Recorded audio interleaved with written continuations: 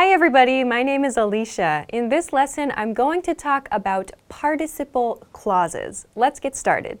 Okay, I want to begin this lesson with this question.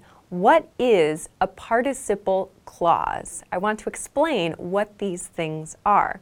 So, a participle clause is a clause that comes at the beginning of a sentence. So these are like kind of short groups of words, small groups of words that come at the beginning of our main point, our main clause. We can use present participle. So present participle is like the ing form of a verb, like walking, talking, singing, dancing, and so on.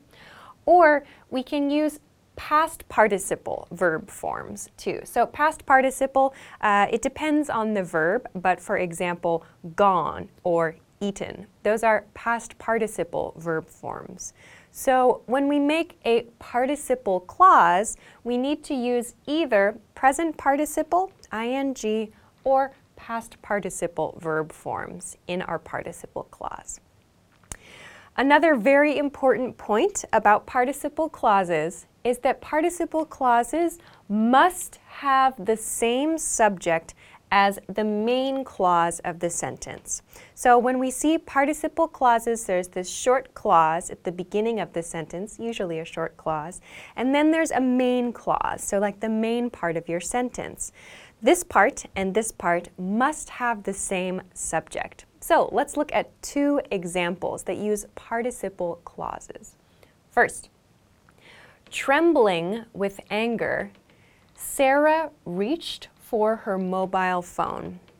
Here, my participle clause is in blue. So trembling means like shaking, but we use trembling to mean like very tiny shaking.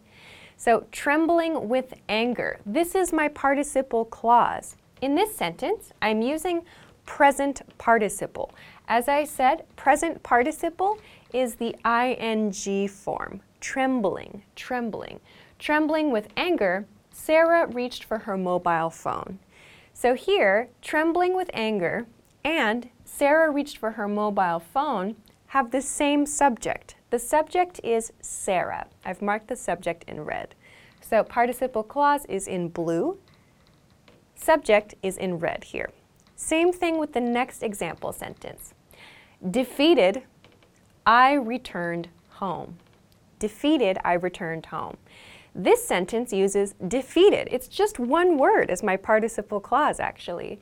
Defeated, this is the past participle form of a verb. Here is a past participle example. To defeat, the past participle form is defeated. Defeated means, it can mean in this case emotionally defeated, or for example, defeated in like sports, like my team was defeated or my team has been defeated. So defeated, I returned home. So there was something maybe challenging about the speaker's day. The subject is I. So I returned home. This is the subject, I, of this part of the sentence, and I is the subject here too. Who was defeated? I was defeated. So I felt defeated. In this case, defeated refers to emotions. Like I was defeated by something. I had a bad day maybe, or I lost something important. So a key point here is that the subjects must match. These have the same subject. Native speakers often run into problems with this when writing. So I want to show an incorrect example so that you can hopefully avoid this same issue in your writing. Let's take a look. This incorrect example is trembling with anger, Sarah's phone rang and she reached to pick it up. So the problem here is, as I said, the parts of this sentence, the parts of this statement, do not have the same subject. Trembling with anger, so think about it. Who is trembling with anger? Or who was trembling with anger? Sarah. The subject of this part is Sarah. Sarah is trembling with anger, or Sarah was trembling with anger. Here, however, Sarah's phone rang. The subject here is Sarah's phone. So Sarah's phone is the subject here. The subject of this participle clause is Sarah. These two do not match, so this is incorrect. So please keep in mind the subjects of the clauses do not match makes it an incorrect sentence.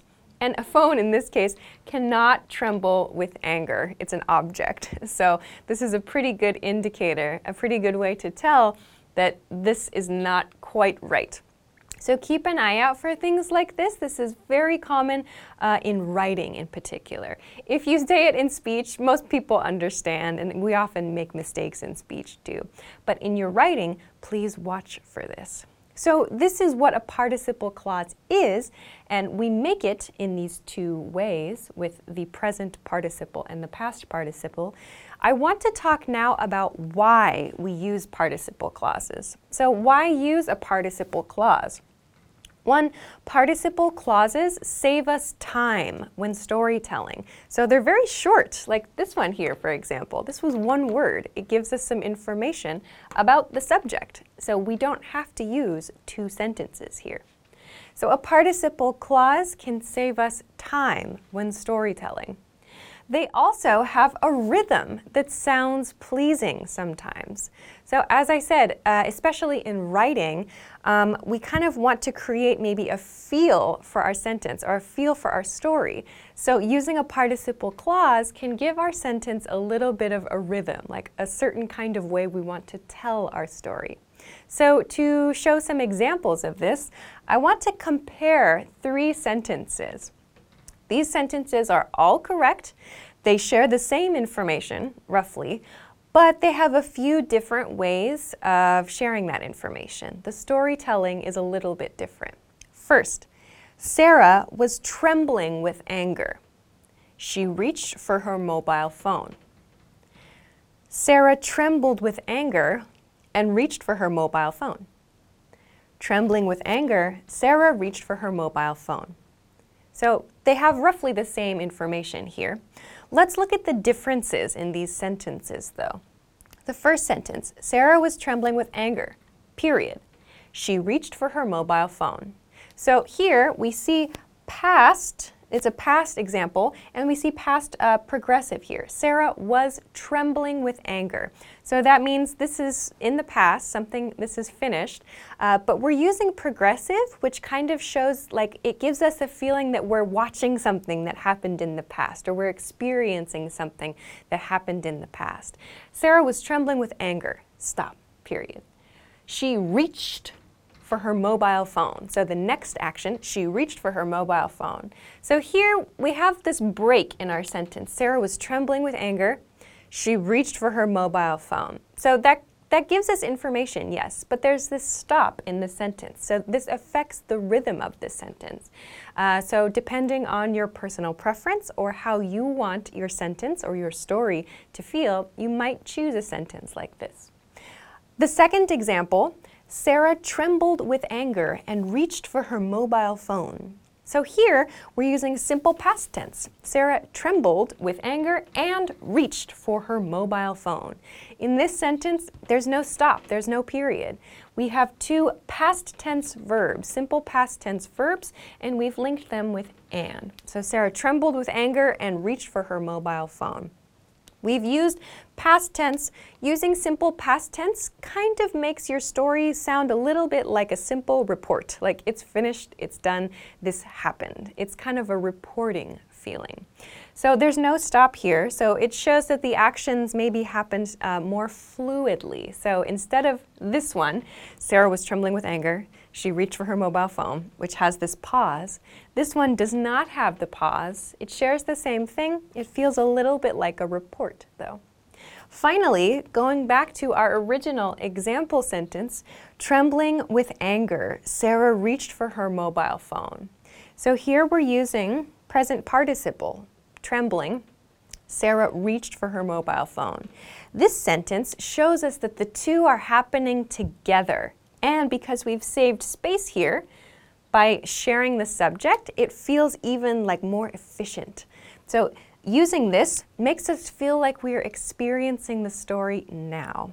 So yes, this is past tense here, but using this progressive as well, or using the present participle, shows that something is happening now. So we can imagine experiencing it in that moment. So as I said, All of these are correct. Each sentence here is correct.